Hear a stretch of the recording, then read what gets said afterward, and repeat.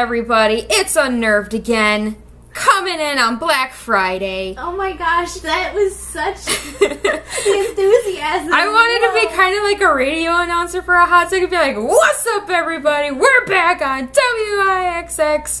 I don't know. Monday. Alright, but anyways, I'm Christy. And I'm Kelly. And this week we're reviewing Hellraiser from 1987. Pleasantly surprised by this movie. I'm so happy you enjoyed it because it's one of my top movies. Mostly because of the gory aspects, but that's also just me. But yeah, it's good. It's good. We can get into that a little bit later. And since it's the day after Thanksgiving, it's around a family. Wow. Wow, this is family goals, Chrissy. I mean, their love story is truly like Chrissy's giving me a look. I feel bad for your family if that's the goals you're trying to go for. Okay. Anyways, we're gonna start out something a little different than we've started some of our other episodes at this point, but we want to talk real quick just about the references and the places where we got our information. I watched a really cool documentary. Its name is Leviathan, the story of Hellraiser and Hellbound, Hellraiser 2, which is a very informative documentary about mostly the first movie. Really, the first movie. I think they go into the sequel at the last 10 minutes, yeah. But worth a watch. Yeah, and then I read the book that Hellraiser is based off of, which is The Hellbound Heart by Clive Barker, who directed and wrote the movie. So he was basically tired of everybody taking his stuff and then making shit movies with it. And he's just like, no, I'm going to do it. This is my movie. This is my book. I'm going to be the one creating it and bringing it to life for everybody. And so, yeah, that's how he started his film career. Yeah. His directorial debut. Oh. Fabulous. So, our cast. We're going to start going down here. Claire Higgins played Julia Cotton. Ashley Lawrence, Christy Cotton. Kirsty, you're right. Sorry, Christy. It's not you. It's not me. Andrew Robinson was Larry Cotton. Sean Chapman as Frank Cotton. I believe that is before Frank Cotton is Monster Frank Cotton. Yeah, that's Human Frank. And then he also did the voice of him still. Well, in some snippets. I was going to say, because they dubbed over some of these actors. Well, they dubbed over a lot of them for, the American version. Yes. So, here and there, but he still went in the UK version, I believe, did the voice work for Monster version Frank. Oh, Skinless Frank was Oliver Smith. Yes. Yeah, so he played that. Robert Hines is Steve. I'm pretty sure Steve is the boyfriend. Steve is the boyfriend who has no last name. Steve. And his name isn't Steve in the book. It's something else, but I don't remember what it is off the top of my head. But it's not Steve. I feel like the monkey from Cloudy with a Chance of Meatballs. And he goes, Steve! And he just...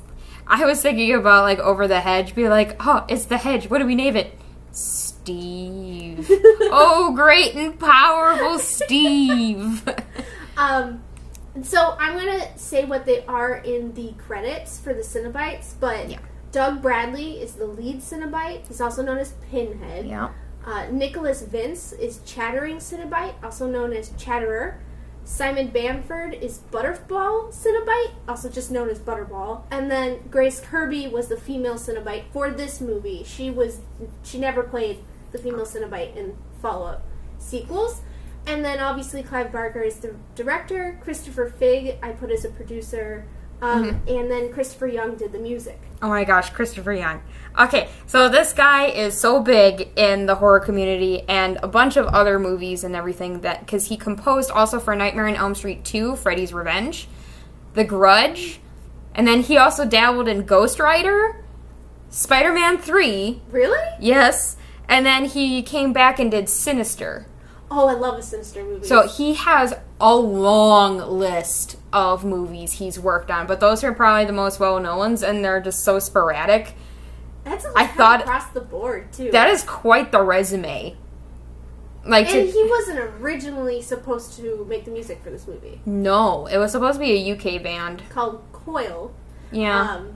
And Coil, basically, they sat down with one of the people from New World Productions or Pictures who produced this movie and paid for it, and they kind of grilled Coil, were like, can you handle commercial music? Can you cut something to a film and have these brief cuts? And they just didn't know how to do that, and called back later and said, we're not fit for this, we're not a good place for this. And then New World was like, okay, Christopher, you're up. Like, pretty much. And I think he did a great job. I love the score for this and all the movies I just listed. But yeah, that's what I got. Should we jump in the synopsis? Yes. Okay, so we open up. We're in Morocco. Frank is dealing with a guy in a puzzle box. And is he's very dropping attractive man. he's dropping stacks of cash like it's nobody's business with dirty ass fingernails. He grungy. You're just like, what is wrong with his fingers? I'm like, they're dirty. He likes to scratch the dirt. I mean, all up in there. It was kind of a deserty, like. You know what? The fact that he has fingernails is a bonus, right? I mean, you have a fingernail problem. I like my men with fingernails. Okay. Alright. So he deals with the puzzle box, he gets the puzzle box. He's gonna go home now with the puzzle box. The puzzle box's name, pretty sure they never say this in the movie, because I don't remember hearing this, but its name is Lament Configuration. Yes. They primarily say it a lot in the book. Okay. So, can confirm, that is the name. So we cut to him now in a bare attic room, surrounded by candles, but the candles aren't like in a circle like they normally should be. They're in a square. Yes. Around him, and they're all at different levels. So I'm like, he really threw together these candles. They don't look good. It's kind of funny to me. He's shirtless, he's sweaty, and he's just fixated on putting together this puzzle, which in the book, so many people could never really solve. So he spent hours just combing over this puzzle box in the book. So, well, maybe some of the candles burn faster than others then. Maybe it's just too hot to handle. I mean, he was a very attractive man. Yeah, but a garbage human, which we'll get to. Oh. But he solves the puzzle box, and all these hooks and chains emerge and start tearing him apart. Yes. Immediately, from the get-go, we are in it. Yes. So, after a few seconds of just quick chains and hooks going all over the place, we cut to the same attic room, and there's like these different configurations just circling with his different body parts. Is this where we see his face on the ground? Yeah, Pinhead is putting together his face like a puzzle. So this originally was shot with Simon Bamford's Butterball. Yes. It was his hand, and they had used animal meat or something like that, which you're not supposed to do. So they had to cut it and reshoot it, and they shot it with Doug Bradley, who plays Pinhead. So for a long, long time, Simon Bamford thought he was in that shot. It was his hand, but it's not. It's Doug Bradley's. Oh, boy. But yes, we cut to that, and then Pinhead picks up the box and re-unsolves it, I guess. And then everything is blank. It's back to being a normal room. Yes. And we can assume that Frank is now in the other dimension with... I was thoroughly confused. You were. I was like, Christy, what happened? Like, is there a portal? Am I supposed to understand? And I kind of confirmed that there is kind of a portal. He pretty much opened the doorway to where the Cenobites are. And I'll get to a little bit about that from the book. There's a tear in the fabric of the universe. Yes, he opened it up wide and went head first into it. Yeah. Yeah. All right. By choice. Now, Frank did decide that this is what he wanted. Did. He said, yes, sir. Take me on that journey. Well, in the book, the Cenobites appear and they start to talk to him, and they're like, once you agree to this, there's no turning back. So they ask him if he wants to go through with this. And he agrees. It doesn't appear He agreed to it. He gave confirmation, and he went with it. Granted, they also did not tell him what he was in for. He just agreed to whatever it is they wanted to do to him. So we get character development for Frank later. Yeah. So, a little bit of time afterwards, we cut to Frank's brother, Larry, and his second wife, Julia. His first wife passed, because he has this strange line when he's talking to other people. He's just like, her mother's dead, and he's referring to Kirsty, who's his daughter. I missed that. Oh, okay. Well, we'll get to that in a hot second. But they are going through the house, and they realize that Frank had been there, but it's in the family and is handed down. It almost looked like Frank was squatting in his own house. Yeah, pretty much. I mean, he's a degenerate. He's going all over the place. He's stealing. He's not a good person. No. But then Julia goes through his box. His little box of pictures. His box of porno pics. His naughty box. Yes, and he's got a little statue, too, that they find. Oh, that's right. Yeah. I forgot about the statue. And as they're also going through the house, they see, like, a few statues of Jesus. Yeah, there's this weird religious undertone to this movie. Mm-hmm. Oh, and we walk into the kitchen, we see maggots. Cockroaches. Which, those I believe were real, and they actually ended up having to exterminate most of the bugs. Well, yeah, when you use cockroaches, when you use live cockroaches, they're going to multiply like crazy. Cockroaches are a fear of mine. I hate them. I mean, the second you much. saw one coming out of, like, the boneless chicken, you were just like, no. Insects are not my thing. A quick fun fact about this. This was all shot on location. This is a real house. Yep. So a lot of the shots in the movie were very hard for them to get because there's this very tiny little staircase where you can really only put the camera in one place, up or down. Yep. So there was some interesting things with that, but it's mostly shot in this one house. And it's shot in the UK. Before we get too far into this is a British-made film. Yes. I did not know that. I thought it was American-made until I did research on this movie. Because Larry is American. I'm pretty sure Kirsty is American. Frank is.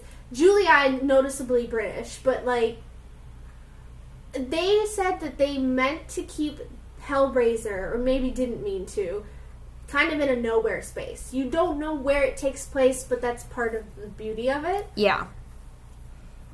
So, yeah, they're going through the house, and they're deciding that they're going to move in and redo everything and make it look nice, and they're going to live there. And Julia has a stanky face.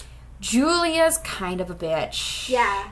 Yeah. And it's very noticeable that she's not thrilled about the move. She's not really all that into her husband. But the second he says Frank's name, she kind of perks up, like her little, like, ears just go like, yes? You talking about your brother Frank? The hotter one of the two of you? Yeah. Yeah. Yeah. Larry is a really nice guy, from what I can tell. They just have a really bad marriage. Yeah. It's a kind of trash marriage, and Julia's the biggest part of that. Julia's not good. No. So they go through everything. They're starting to move in now. And Larry's talking to his daughter, Kirsty, on the phone, saying, I thought you were going to move in with us. And she's like, no, I found my own place and my own job. I'll just come and visit. Bye. Which, good for her. I would not want to live in the house with Julia either. Because Julia's... They do not get along, clearly. No. I mean, that's not Kirsty's mom. So that's her stepmom. Julia already doesn't care that much for Kirsty. Can we pause here for a second? I think Julia, she must be like quintessential 80s woman, right? She's got the 80s hair. I was like, this woman is not super gorgeous to me, but everyone in the cast was like, Claire Higgins is the most beautiful woman I have ever seen. Yeah, and my brother put it like, she's like stealing David Bowie's look. And maybe David Bowie did it better. I will say her style was good. Alright, yeah, but her makeup and the slick back sided hair on a woman just... Not of our time or generation, maybe? I don't know. I always associate the 80s with really big curly hair. Perms. Perms, like teased. Big poofy sleeves. high ponytails, like that kind of stuff. I'm not expecting the shorter, slicked back on the side, but poofy on top. I will say she looked fierce. I mean, she was working it. She seemed confident enough, but like... Oh, she had plenty of confidence to go around. That was part of the problem. It's definitely a gap in the generations because we weren't alive during this period of time. No. So, it's just the age gap. Okay, but anyways, mattress movers. Yes, the mattress movers are kind of hitting on Julia, and they're just all ignoring it. And they're trying to get the mattress up the stairs, and Kirsty shows up to kind of help unload, and they make a comment. These are the people that make a comment. She gets her looks from her mother, and that's when Larry looks at them and he's like, her mother's dead. And they're like, oh. Oops. And then they shut up, and then they get beers, and... I will say this part, so these two movers, Pinhead originally had, or Doug Bradley, originally had the choice of whether he wanted to play one of these moving men or if he wanted to play Pinhead. And he was thinking about it. His original gut reaction was, I'm an actor. I need to make my living showing my face. I know I'll be in prosthetic makeup as Pinhead, so maybe I should do this mover instead. No. I'm so glad he decided against that. Right? He's such a good villain. I just love him as Pinhead. His voice is so good. Yes! Yes! That's part of what makes that A+. So. Alright, so as they're unpacking, Kirsty's making coffee for everyone. Julia's on another level of the house unpacking little knickknacks. And she finds the room that we initially saw Frank in performing his little puzzle box ritual. Do we have a moment? Is this where it drops down below the floorboards and we see the thing underneath the floor? A little bit, yeah. So, let's talk about that real quick. Okay. So that was a condom that someone took a straw, basically, and blew into it so that it would look like a heart. A heart. Yeah, it's supposed to be his heart. But yeah, she goes in there and Julia is thinking about her time with Frank. So she had met Frank the night before her marriage to Larry. Mm-hmm. Frank shows up, dripping wet literally because he's in the rain. Leather in the rain. He wants in. She lets him in. She seems the happiest she's ever been in this whole movie. Like, ooh, fresh meat. He is getting a little rapey with her, but then she consents, so it's not rape. And they have sex on her wedding dress. So good. This is how... In the book, she's wearing the veil while they're doing it. In the book?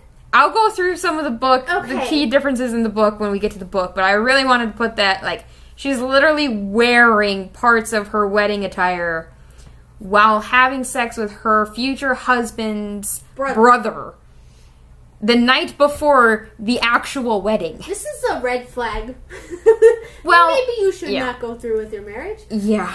But yeah, that's actually a rather graphic for the 80s scene.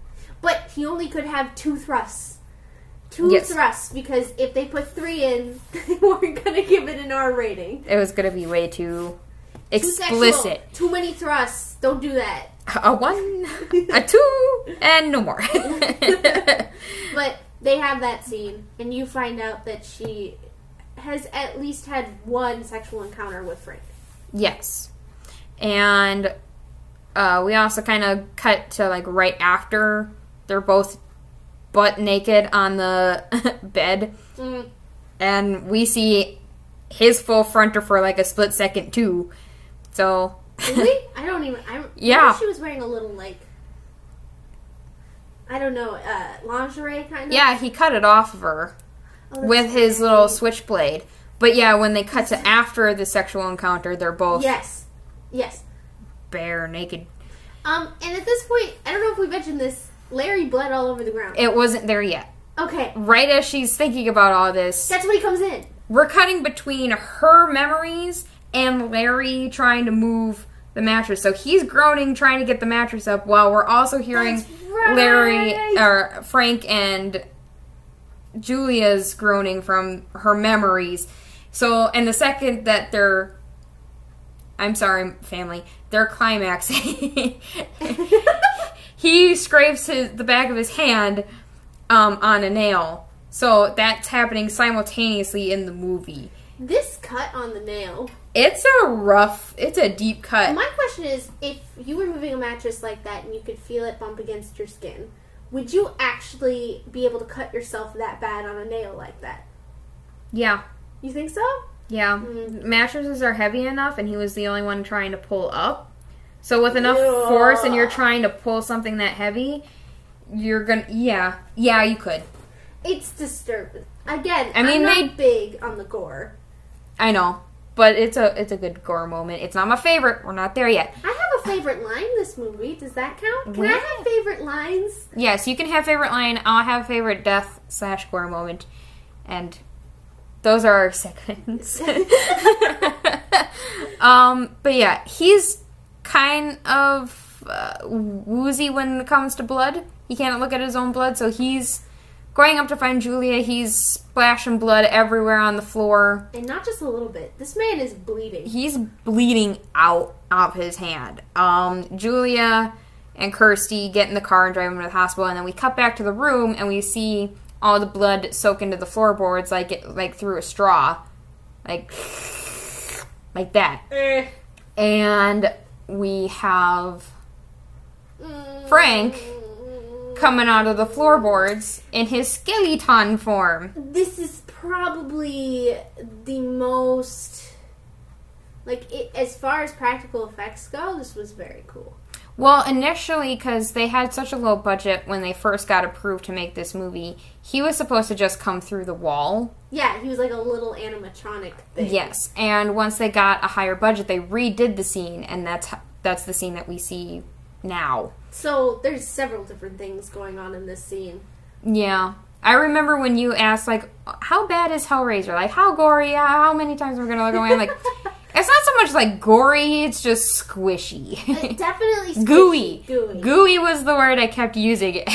So what they did, they set up a rig for the floorboards so that when you see the floorboards kind of shaking up and down and the nails coming out, that is all animatronics. And then the way they filmed Frank is they filmed it in reverse. So they filmed destroying his body and then played it reversed. And they had strings that were supposed to be his veins that they pulled out so you could see his veins go back into his body, and he melted and it was goop. And lots of KY jelly again. I mean, it's one of their main recipes for blood. And goop. Because it thickens it up. Well, they could just use Thicket. No, no, that's not how that works. No, Kiwi, no. Real quick on this, since it's in Leviathan, the documentary I watched, the crew, in order to film a lot of these practical effects scenes, they had to go to a bunch of supermarkets and buy all of the condoms and the KY jelly that were in stock. So they would go and they'd be like, I need all your condoms. Do you have any more in the back? And get these strange looks from shopkeepers. Yeah? One of them was apparently asked, are you going to a party? And he just figured it'd be easier to say yes than really explain why they were doing what they were doing. Yeah. So, alright, now Frank is ooey gooey coming back to life. We cut to dinner party. Oh, the dinner party. Which actually happens a couple weeks after all that happened. And it's he's all patched up, they're all drinking. Julia's clearly had enough of it.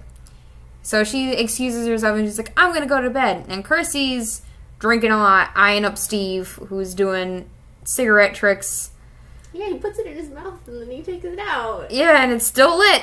Ugh. I mean, it's fun. You can put that on your resume, I guess. Forget tying a cherry stem in your mouth into a knot. Okay, so, I mean, that's a sign of a good kisser, then what's this a sign of? A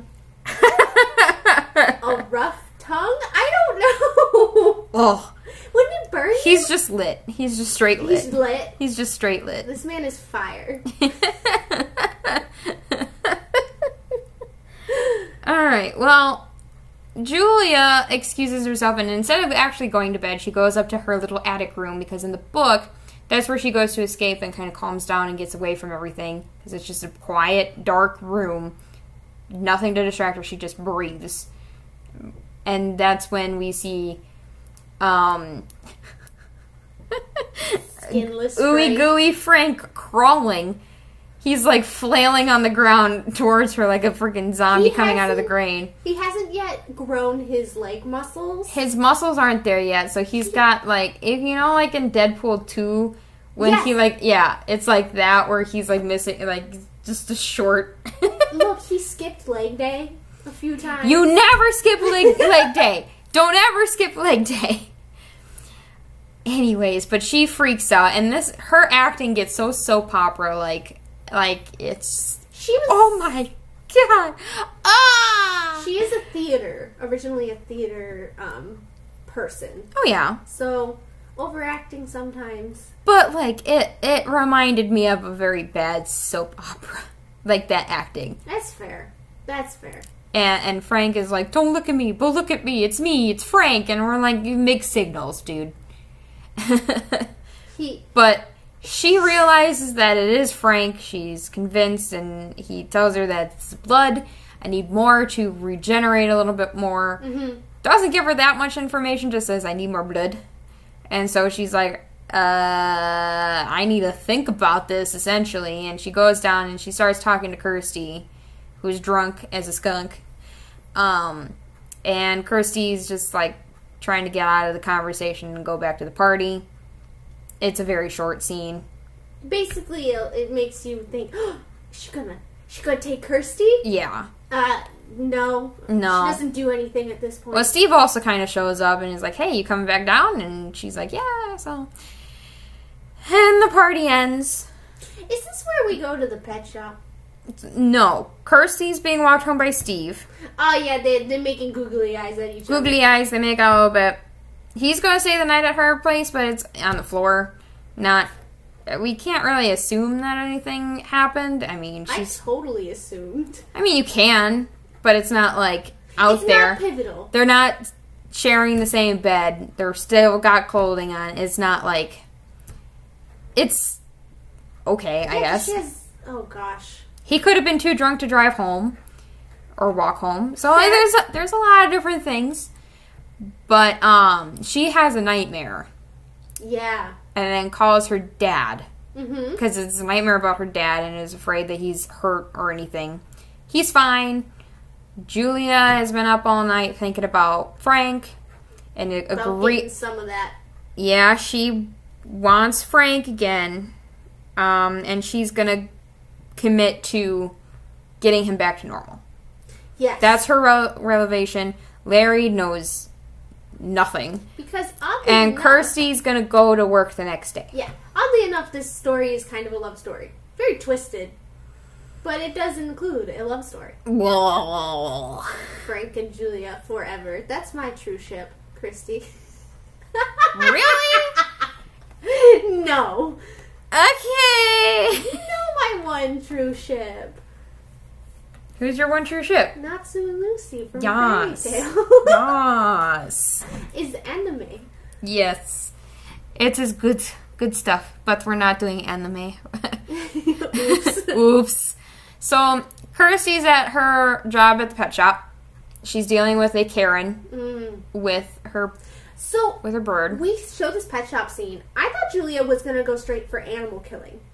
No. That was where my brain went. I went, well, he just said he needed blood. He didn't tell her what type. Julia wouldn't go straight to murdering, right? And then he would tell her, I can't do animal blood. I must have human blood. But that was not the case. This is Kirsty's scene. Yeah. Kirsty is dealing with a Karen and her parakeet. She's like, I need to speak to a manager. She's like, manager's out. Sorry. And then she notices this sketchy-looking homeless guy walking around. And you see him then eating the crickets that are more meant for the lizards. Kirsty kicks him out. Steve checks on her. She's okay. We're not... Yeah. No, I was going to say what he's called.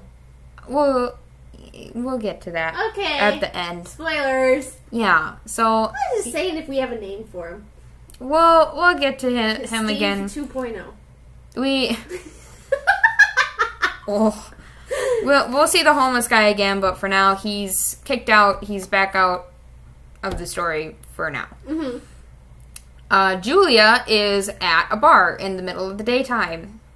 No ring. She's looking like her David Bowie fly self with those shoulder pads, though, and those sunglasses. She's ready to lure a man to take her back to her place and get him slushied. I don't know. She on the hunt. She on the hunt. A drunk enough guy comes up to her and she takes him home. And he's very sleazy. Like, he's immediately, the second they walk in the door, he's trying to advance and she's clearly not into it. Yeah, so very clearly. Very clearly. Like, she's not hiding it. She's not even trying to kiss him. Like, but the thing is, he's so drunk, he's just... And he's like, that's what you brought me here for, right? Is to get it on. And she's like, I guess, I suppose. And then she kind of hesitates with the kiss. And he's like, don't back out now. And starts getting very hostile with her and then calms down because he wants to do this. So she takes him up to the attic, and he takes off his pants, and then he's got to go use the bathroom. Well, she locked him in the room, grabs a hammer, bat bat, he's down on the ground and struggling. You got me real excited for this part. I'm like, what is her method of killing? And I thought it was going to be something rad, and she just pulls out a hammer. In the book, it's a knife. She straight up pizzazz. Stabs him. But no, and I'm like, I was dropping all these hints. I'm like, wow, he's really hammered. Nobody was picking up. Wow, I didn't even notice. Nobody was picking up on my hints because we had my brother and Justin there too. Yeah. And I'm like, wow, he's really hammered. Wow, he's thinking he's gonna get nailed. Like, I'm making all these like hammer jokes. Nobody's guessing hammer, and then everybody's surprised when she grabs the hammer, and I'm like, wow, I guess I was too subtle. In this scene in filming, they said she got really into it, and good. I would too. I think that would be fun. Yeah, all he had to do was duck and get out of the way. And they do the scene, the guy ducks, no big deal. And after cut, it was just really silent in the room because she almost legit hit him with the hammer. Yeah. Yeah. She went A+, 10 out of 10. Yes. She kind of knocks out his teeth. This is hard for me to watch. Yeah, too. I she have problems with teeth, dislocates his jaw, bashes him in the head like 2 or 3 times. And then Frank's like, go. And she's got blood all over her. So he sticks his fingers into his neck and kind of starts slurping him up like through a straw. He's a smoothie.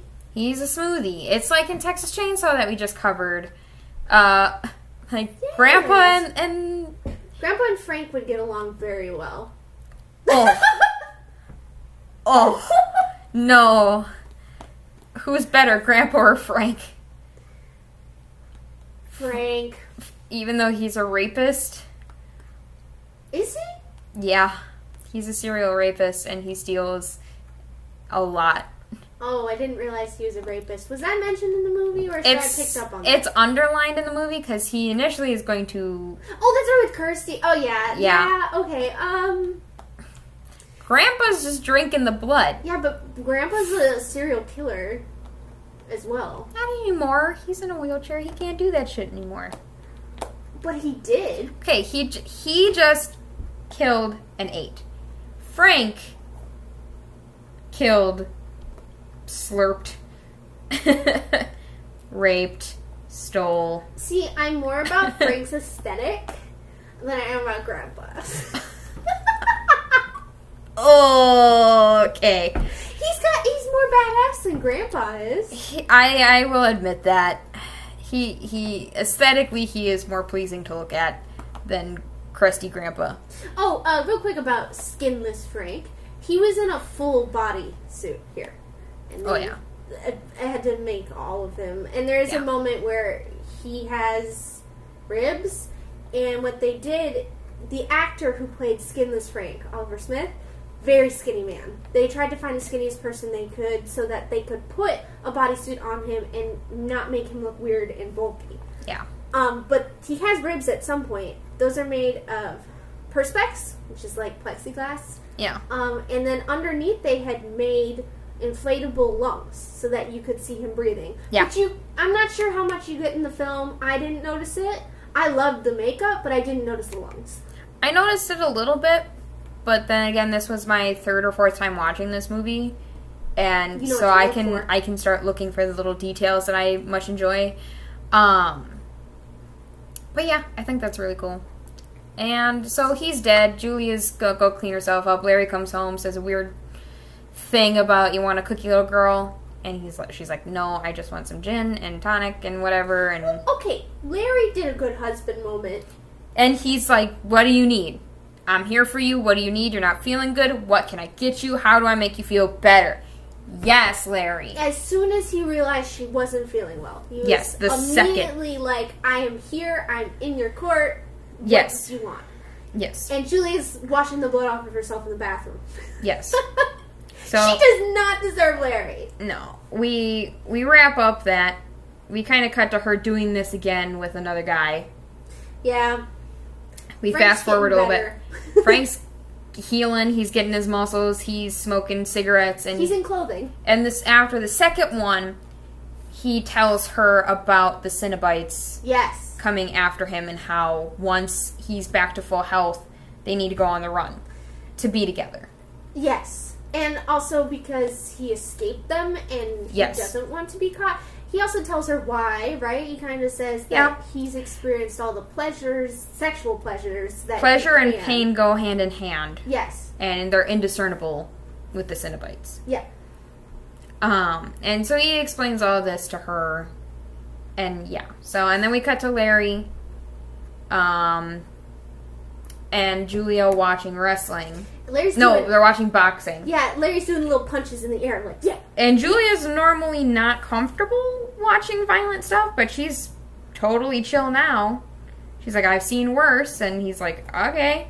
And it's the middle of a thunderstorm. Larry almost goes to go check on Frank. He doesn't know Frank's up there, but he hears a noise, and Frank is literally storming around the attic like a temper tantrum baby, and he's just slamming himself into walls, making as much noise as possible, like a child. So Julia is trying to distract Larry from going up there, saying, oh, the lightning and the thunder, it scares me. But I'm also really into you right now, so I'm going to try and seduce you so I can distract you from the noises. Yes. So they go and they start making out. I mean, good. They're married. That A+. Consenting adults, whatever. And Julia feels something off. Like, she knows Frank's around, but she can't see him. She sees the attic door, and it's open. And she's like, Frank isn't in his little hidey hole. And she's like, oh no. So as they're making out, she's like looking all over the place. And Frank was hiding in their closet, watching. He's having a good time. And he walks out like he's going to go ahead and kill Larry, but instead he's opening up a little rat and flipping it over. And Julie's like, no, not Larry. I don't think she can handle that. Mostly because she knows him. I think she needs that separation. Not that she loves Larry, but because she needs the separation and not in that way. Fun fact. This rat scene was added at a later date. This was another one of those things that they had more money for, and to add more into the movie, they added it. Other thing that was discussed, the rat that he cuts open is not real. No rats were harmed in the making of this film. They had to prove to New World that these were not real rats. So Christopher Feig, the producer, brought in the animatronic rats and had to prove that he could make them move and stuff to prove that this wasn't a real rat that Frank was cutting open. Yeah. Which, good. I'm cool with that, too. Making sure no animals were harmed. Anyways. So, Frank kills the mood. Like, what the heck? Yeah, and Larry's even confused because Julia's like, I can't. And Larry's just like, okay, 1 minute you're all over me, and now this. Like, what? What do you want? Like, he's so confused. Next day, Larry is going to lunch at the Chinese restaurant with Kirsty, saying that something's up with Julia. She won't leave the house. Can you go and try and be friends with her? Maybe she just needs another girl to talk to. Maybe try and make a new bond with her and move forward. Kirsty is like, for you, Dad, yes, I will try. I will attempt. So she goes to go check on Julia. She catches her bringing in boy number 3, man number 3, into her lair to get hammered to death. Yes. So she hears the ruckus, and Kirsty's running up the stairs, and by the time she gets to the attic, the guy is like half sucked up. He's out of the doorway. Yeah, he's wrinkly and bloody and just, he's yucky. Like screaming, help me. Frank comes out, sucks the last of it out. Hey, it's Uncle Frank. It's me, Uncle Frank. And she's just like, no, you ain't Uncle Frank. And he's like, yeah, it is. And then he says, come to Daddy. Come to Daddy. He's like, you're so beautiful. You grew up to be such a beautiful woman. He's so disgusting. Like, he's making advances on his niece. Apparently, in the theaters, when he comes out and says, it's me, Uncle Frank, or whatever that line is there, people would laugh because it seems very absurd. Because he's almost doing jazz hands, but he's showing that he's not like a threat. Right. But the way he does, he's like, it's me, Uncle Frank. Very odd. But is making a lot of advances towards her, saying you must make your daddy proud. Mm-hmm. Oh, so she is trying to evade him and gets lured into the attic herself. Yes. And is looking for weapons or anything to throw at him to kind of get away. She grabs the puzzle box, and he freaks out. She notices that right away. And she's very quick. She's very quick with that. And she's like, you want this? And he's like, don't touch it. She's like, if you want it, then effing have it. And she throws it out the window, distracting him enough for her to bolt down 3 flights of stairs, goes outside, grabs the puzzle box herself, and flees the scene. Was she hurt? Because I think she was kind of hurt in this whole, or maybe just shocked. Because she was in severe shock. She wasn't injured. All the blood on her is from Frank's ooey gooey body. Ooey gooey. Yeah. So then we cut to her waking up in the health institute. Yes. And something about we're gonna need to have to ask you questions. She has the puzzle box next to her. And then the doctor leaves and closes and locks the door. Won't let her call her dad. She doesn't really remember everything right away because she's still trying to piece it together. But they leave the puzzle box. They're like, hopefully this will help you remember. And yeah, she starts looking into it. She solves it. Ta-da! And the wall opens up. Ta-da! And she decides it's a good idea to go down the hallway that just opened up to her. And then she runs into the scorpion Cenobite looking thing, which is known as the engineer. Yeah, which they don't say in the movie, but that is his name. Yes, he plays actually a very pivotal part in future movies and in the books. So this character was played by about 8 people. It's huge. Oh, it's very, very big. And they push it along a trolley down the hallway, and then someone's inside the main part of the suit controlling his arms and his face and stuff. But the original shoot of this in the movie, which may be cut out now, I didn't go back and look very closely, you can actually see one of the crew members peek around the engineer to see if it's time to push him down the hallway.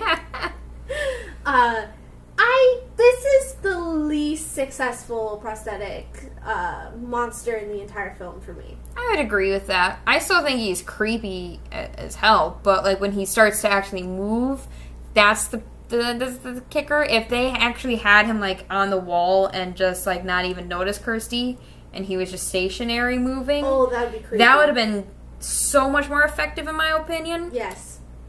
But having him like just, you know when dogs are swimming over water? Yeah. That's what he looked like to me. Yeah, it does. It doesn't look like his feet hitting the concrete or the tile, Right. whatever it was, is actually moving him. And the hallway was so short that she had, like, Kirsty had to do a slow motion run and just do hops to help her hair bounce a little bit when she's running away. So when she's running, she's not like full running. She's just kind of running in place and doing extra hops to make it look like she's running forward.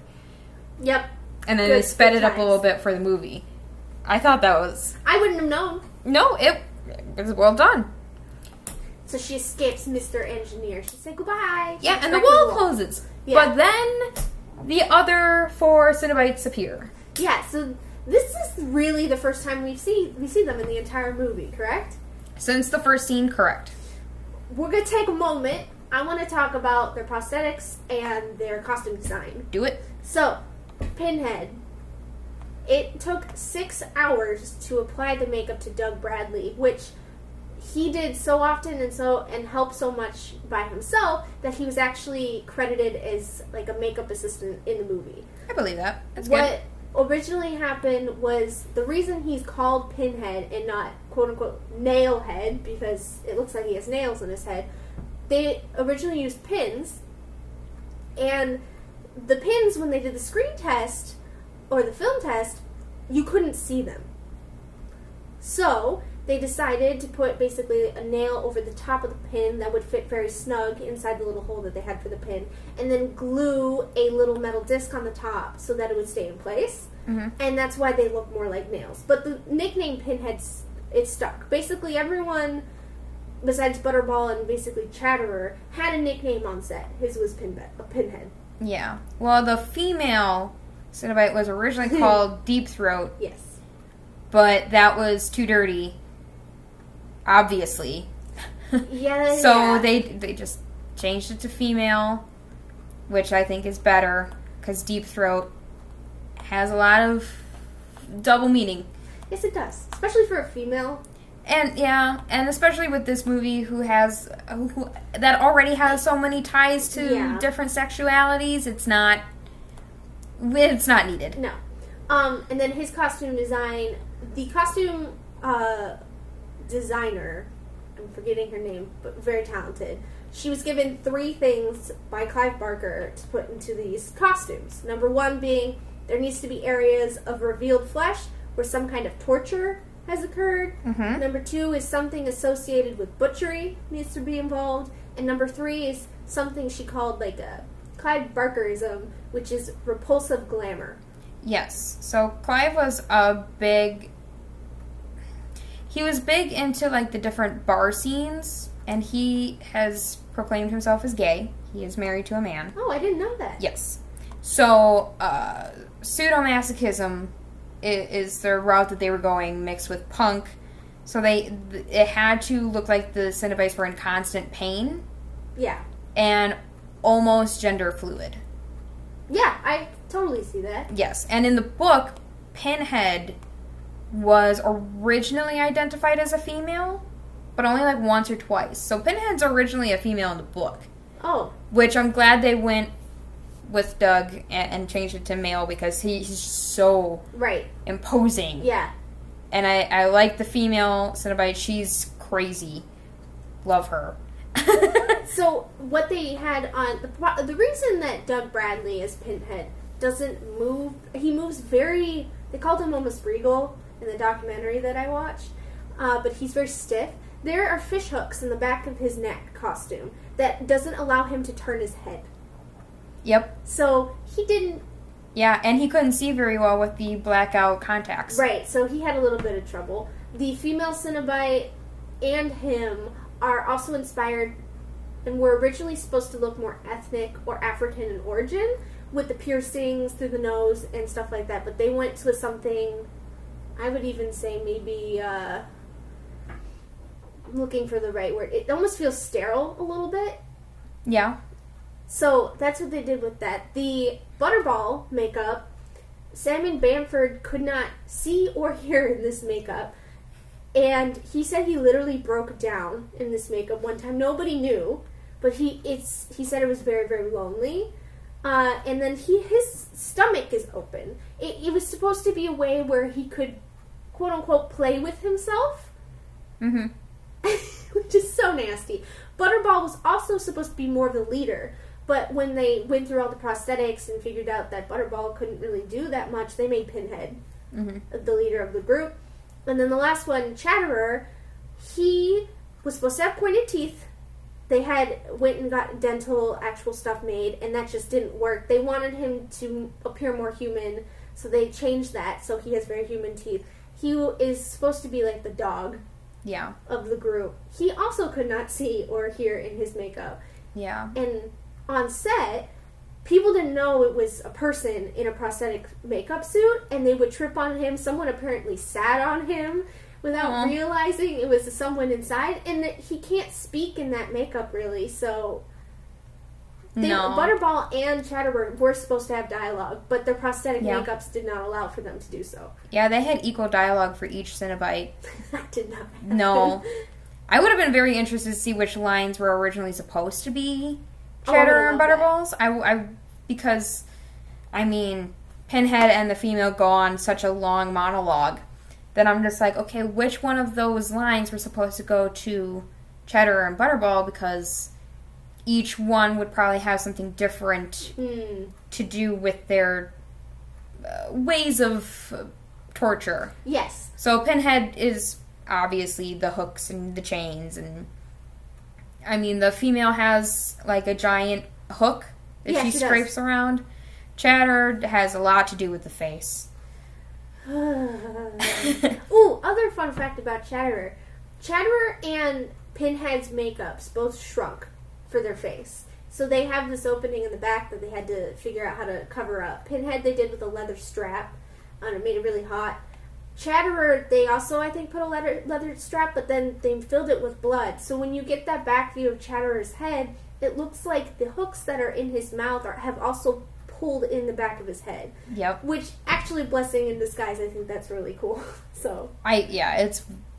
Sometimes mistakes make a lot more sense than what you initially had planned.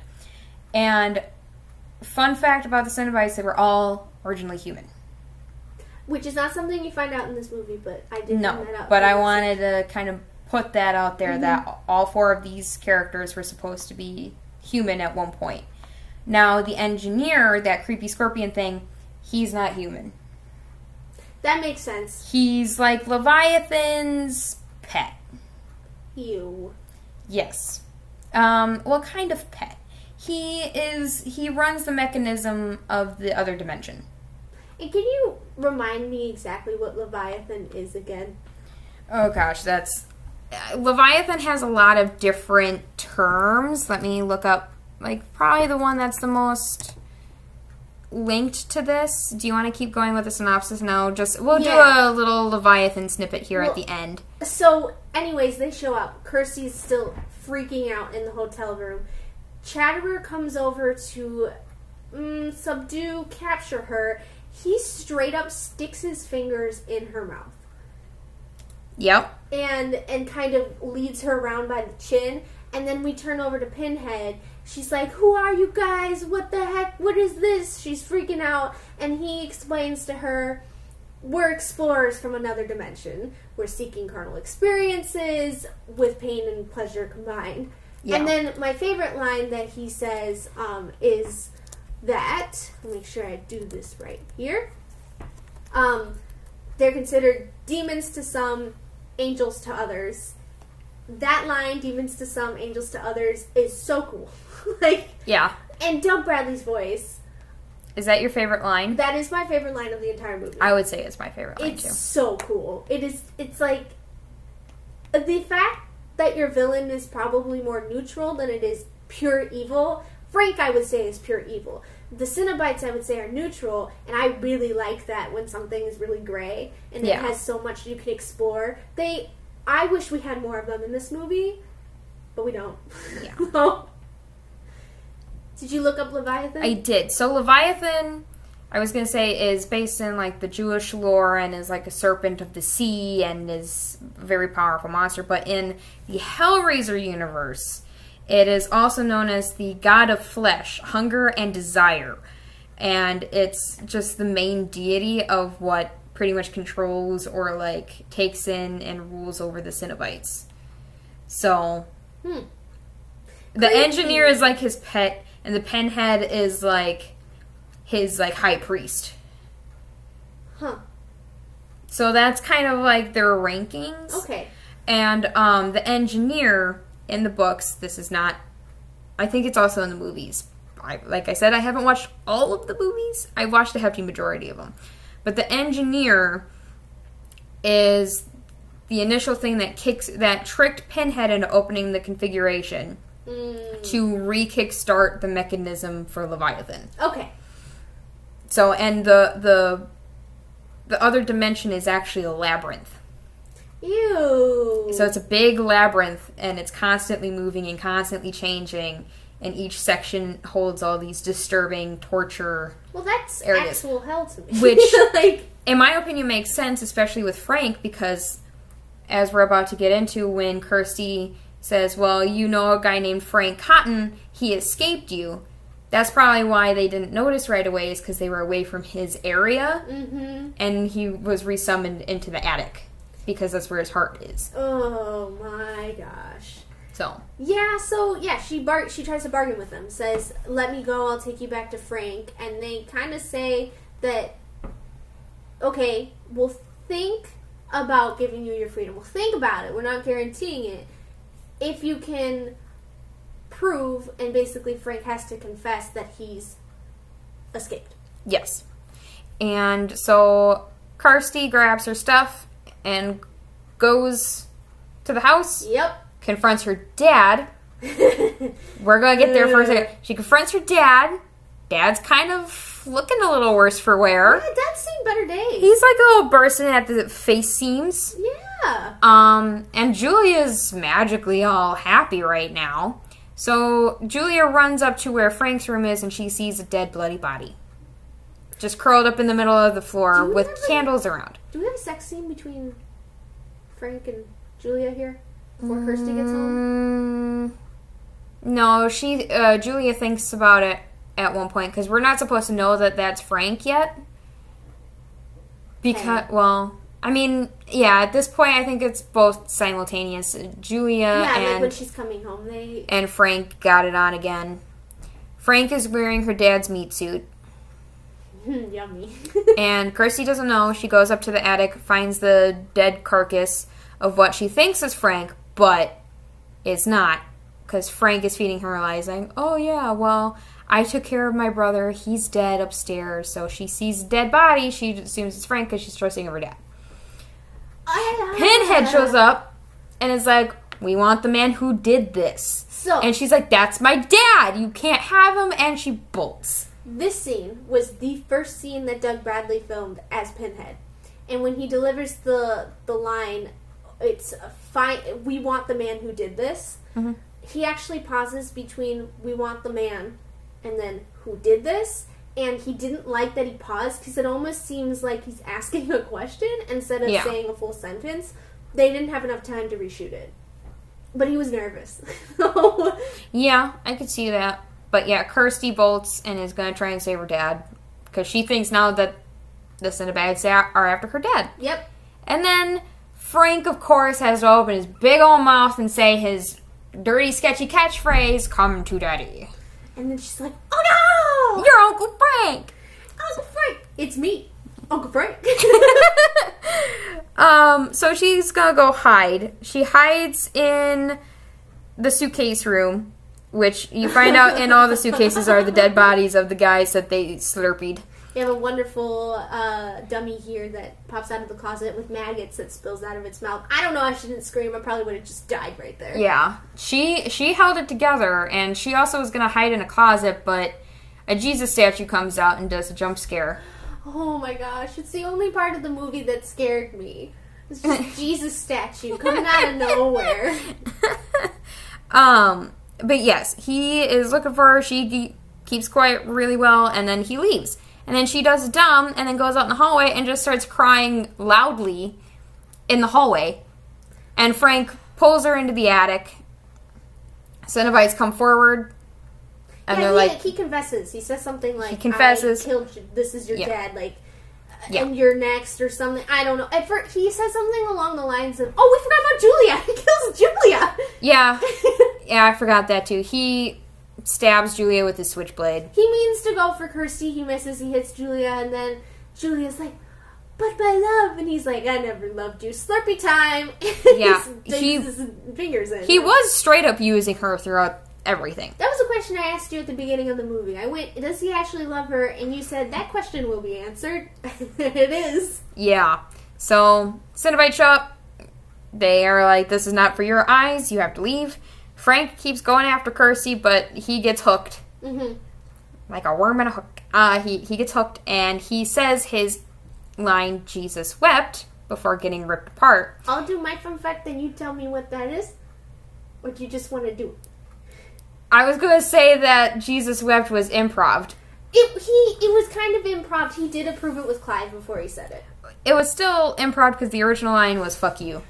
I'm so glad they changed it. As Me much too. as I don't understand what Jesus wept really meant, you are going to go talk into that. But Yeah. fuck you wouldn't have had the same weight to it as this does. Right. So, Jesus wept is the shortest Bible verse, or one of the shortest Bible verse. I think it is the shortest one, but it depends on the translation you're going with. And it's from Gospel of John, chapter 11, verse 35.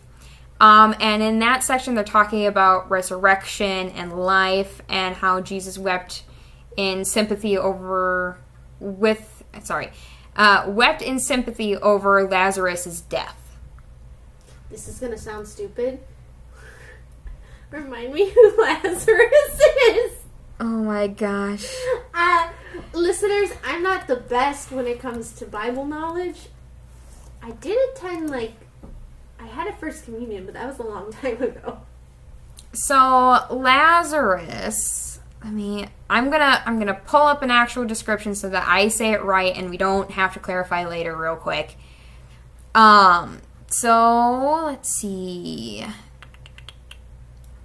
He is also known as Saint Lazarus and died after Jesus rose again. And it's very difficult to kind of pinpoint because there's so many different translations. I'm sorry, I opened up a can of worms. You did. I'm sorry. Well, my knowledge is so not great when it comes to this. So Lazarus was also resurrected but he dies, yeah, right? He dies and was resurrected. Yeah, he's known as one of the saints, Lazarus of Bethany. Okay. So Jesus raises Lazarus from the dead 4 days after his entombment. Okay. So he was imprisoned. He rose again. It fits very well with Hellraiser. That's pretty much the connection you need for Hellraiser. It's also Andrew Robinson who plays Larry, and then Larry as Frank. He said it's one of his favorite Bible verses / lines. Very interesting that he chose to use that as the final words of a villain. But now something that's really cool about this, that I, for some reason, was so enthralled with this movie, I didn't connect the dots, really. I knew it was the same actor that played Larry.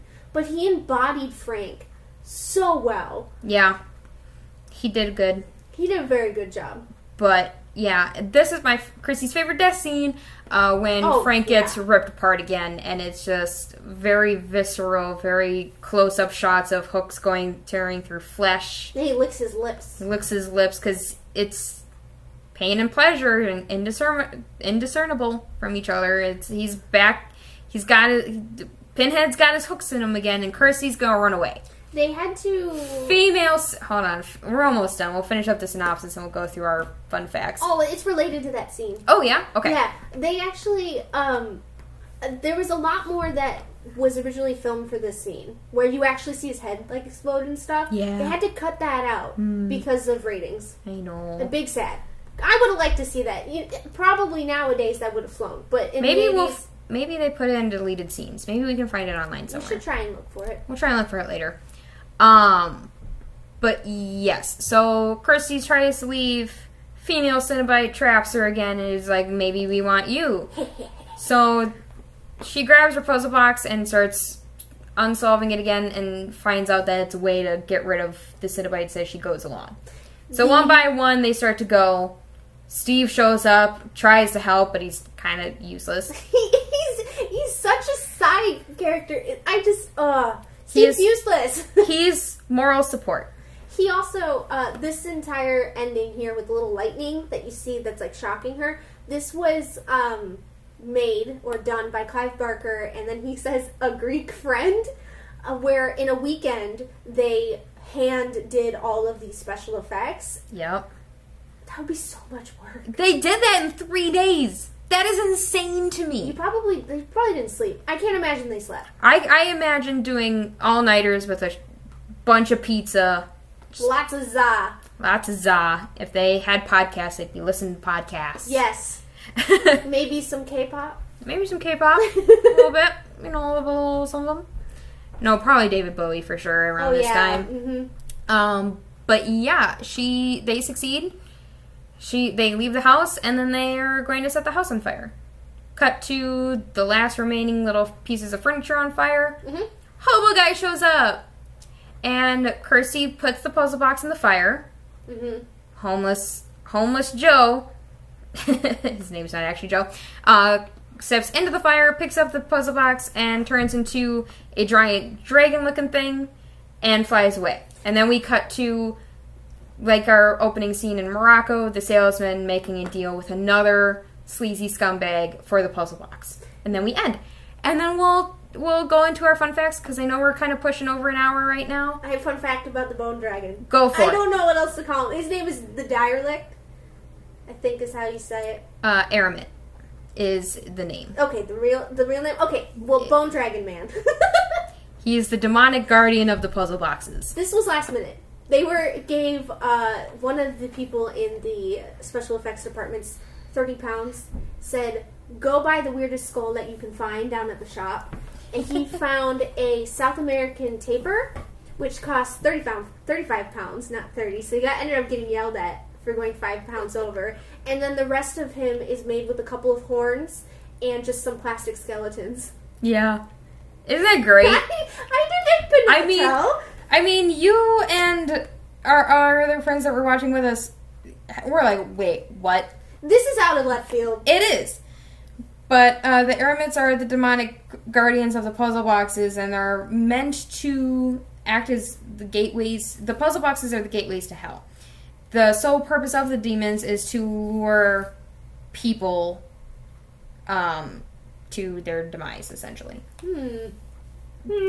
So he's like, well, my work's done here. I'm going to yeet out of here, and I'm going to take this puzzle box with me, and we'll see you at the next sleazy scumbag. Peace out, homie. Thanks, Kirsty. Hope you find your dad. Oh, wait. Awkward. But yeah, that's the movie. You want to start going through some of your fun facts before we rate? Do you want me to go, or do you want to go first? I don't have too many, so I'll just quick go through mine. Pseudomasochists from Beyond the Grave was the original working title. Yeah. Some things from the book that were different is the book, it flips between the perspectives of Frank, Julia, and Kirsty.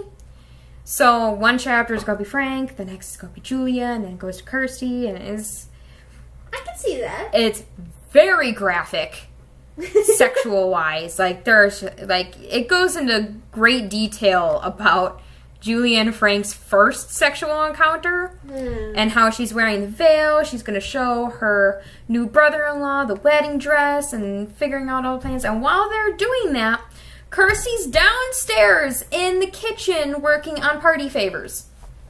Ew. So they do it with Kirsty in the house. Ew. Yeah. Gross. No, absolutely not. Ew. So there's that. I don't like it. But yeah, it's much more graphic in the book. And I'm glad they toned it down for the movie, because it's just so much. Because they go through all the different stuff that Julia and Frank did, like the sodomy and you know what? I'll pass. Thank you. You'll pass? All right. Pass. Let me see if I have anything else, because I kind of already said a lot of mine throughout the description here. So the point of Hellraiser is to understand three basic things in life. Your actions have consequences. They can be good or bad and can affect people in good or bad ways. And then the first thing you never do is to do something without thinking about what could happen next. Whoa. So those were the life lessons of Hellraiser that I found. Life lesson. Can I have a little gold star? I learned some life lessons. Oh yeah, you get the gold star. Yay! But yeah, I said all of my fun facts and what I wanted to say about the book throughout, because it's pretty much the book, but it's not carbon copy. It is a lot more graphic. I do recommend it to people. If you're into the horror books, I do highly recommend it. It is a very good read. It's a very quick read. You'll get through it real fast. Yeah. Yeah. So I'm going to real quick just talk about Clive Barker. Cool. Clive Barker, he's a creative genius. He reinvented the horror genre, right? So, like, there's a lot of that. Stephen King did endorse Clive Barker's writing in the movie. They did use something like Clive Barker is the next big horror fiction writer to change the genre or something. That's not the exact words. Please don't quote me on that. But Stephen King did give kind of his little seal of happiness on it.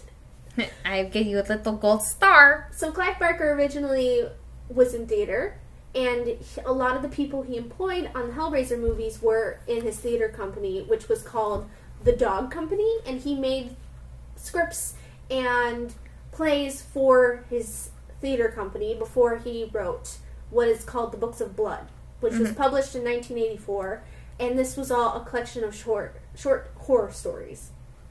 And then he made The Hellbound Heart specifically to adapt onto a screenplay, as we talked about before. New World Pictures then picked it up, and then they went on their way and did everything we just talked about. Claire Higgins, who played Miss Julia, she originally turned down the part twice before she accepted it.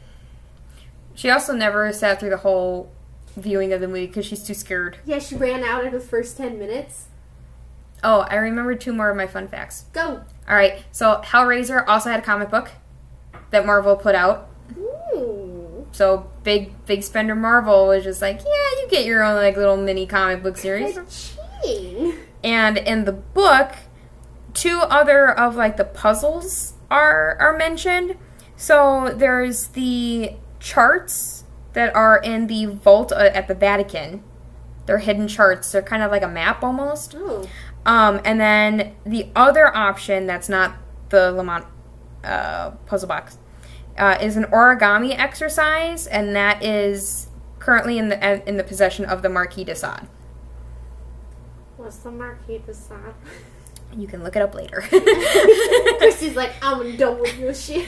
I'm done looking up stuff on the fly. I'm sorry, I'm a very naturally curious person. And It's like okay. To ask questions. Here, I'll look it up while you say some more of your fun facts. Okay, I've got just a few more. Nintendo originally was going to make a Hellraiser video game out of, I love Nintendo. It's my go-to gaming thing. But Hellraiser, like, when I think Nintendo, I think Happy Smiles, Mario, Yoshi, Link, all of those guys. I do not think horror. But they were originally going to make a video game. It did not... Something about having quick saves or something, or spell saves, wow. Saves for your game while you played it, and it didn't work out, and the developers couldn't get it to work. So they just left it as it is.